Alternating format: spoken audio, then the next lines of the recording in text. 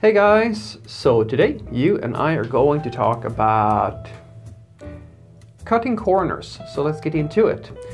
So the question in question was, Frederick, how are programmers supposed to learn how to write good software if every company is forcing them to cut corners?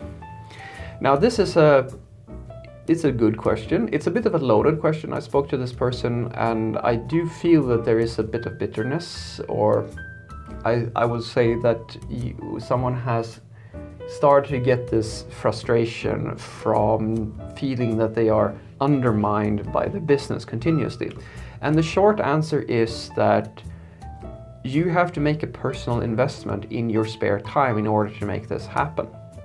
Now, what I mean by that is that if you only spend your time coding during work hours, odds are that you will never be as good as you can be, because in order for you to learn how to do newer and better things, you actually need to be a part of the vast ecosystem or the community, if you will, of different programmers. So what I will argue is that there are usually two parts to a developer's personal development. So one part is the theoretical world, the world of the internet, the world of books, the world of blogs, the world of all of these different things, right? And then you have actual work experience, actual working life, the thing that you are doing every single day when you are working for a company or working for yourself or something like that. Now, in the theoretical world, this is where you learn the ideals, the new ideas, and basically the practices that later on become best practices. They start out in this world. And by learning about these things and reading and so forth, you can take these ideals and you can try to apply them in actual real life. And it is in real life where you will start to field test, if you will, these theoretical solutions to different problems. And you will start to see what works and what doesn't work. But everything starts out in a theoretical manner. It's just that you need to of course check whether or not this is cracked up, or if it's cracked up to what it's supposed to be, right? And this process is the thing where you will start to this is this process that is going to improve you as a developer. You are going to get smarter, you're going to get faster, and you're going to be more capable of predicting ahead of time what's going to happen, how things are going to play out, and if this theoretical idea is a good idea or if it's a bad idea. This is how this happens. You can't do one without the other. You need both of these parts in order to make this work. Because if you, as this person was saying, if you're only working in an environment where you're continuously working in the exact same fashion as you have for years and years and years at the specific company, which is usually the case, you won't actually evolve all that much. You will evolve to a certain degree, but not as much as you could. So. And the same thing goes for theory. If you're just in theory land, it's very hard for you to figure out what's actually going to work and what's not going to work. Then you're basically going to stay a fanboy or like an evangelist of some sort without learning the skills that actually are tied into these ideals. So the problem that this person is describing is that the companies that you work for, they will always push you to be faster, because that is the main focus. This idea of quality software and so forth is never ever going to be as important as delivering on time for a business person. It doesn't exist. No company cares about quality software if it means that they can ship on time. They're always going to give you this and push you to be faster or to meet this deadline or cut corners and so forth. Now, this is inevitable. This is for every single company, pretty much. Like, it's not about this idea that some people have that writing quality software is what this industry is about. This is not true. It is about writing the best possible code in the time that you have been given. That's what it's about.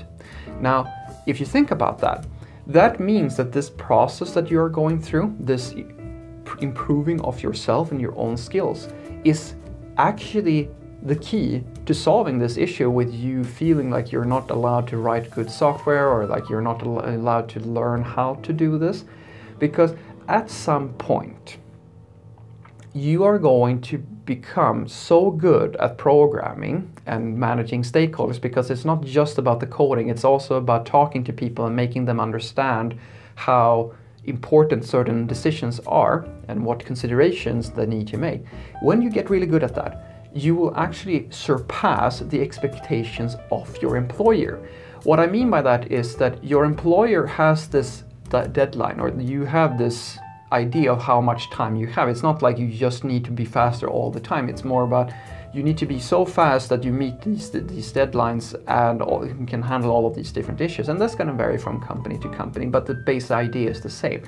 They just want they want to feel comfortable knowing, they want to feel safe in the idea that they will be able to deliver on time.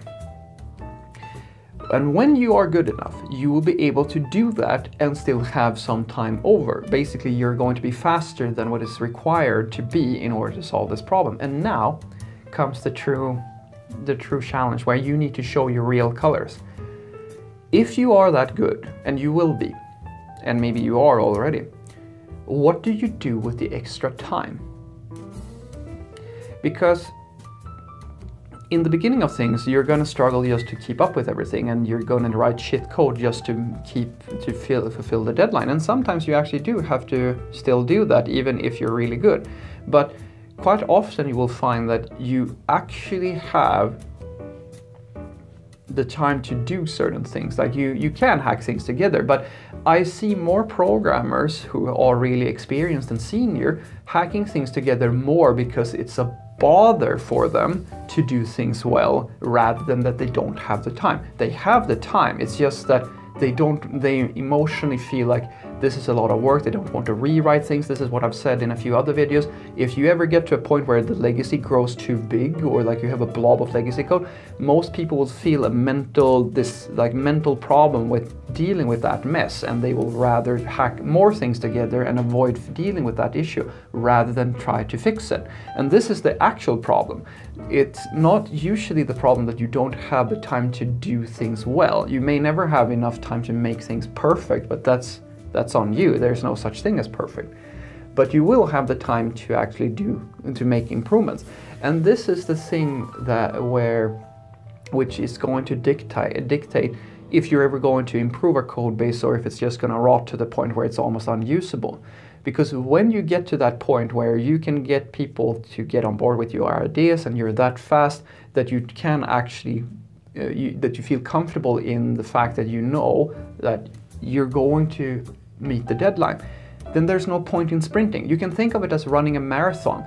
Now, you can absolutely go into every single race with the idea that I'm going to run my absolute ass off and I'm going to push it to the absolute breaking point to get there as quickly as possible. But the question is that all that valuable? Unless you're actually competing for the short, like for the best times, it's actually much more efficient for you to just put yourself at a pace where you will hit the deadline, or you will finish the race without killing yourself. This is exactly the same sort of story. So what I want you to take away from this is that in order for you to learn how to actually write good, clean, efficient software, you need to get your skills up to a point where you can actually meet the deadlines.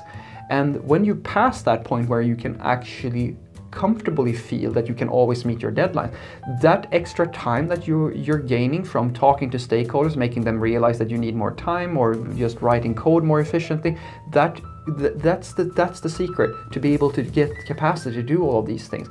That is where you go from having absolutely no time to do anything besides hacking things together, to having just a little bit more time to take things slightly slower and apply some of these best practices that you learn in the theoretical world. This is the process. This is what you have to do. It comes down to how good you are, but also to how you think about incremental improvements to a code base. Because if you don't care, if you're like some of the people I have seen who just gain this knowledge and this expertise, but they still don't apply it because they don't want to deal with the messy code base, then you are the problem. you have achieved the goal of being able to do something, but you choose not to fix it. Have a great day.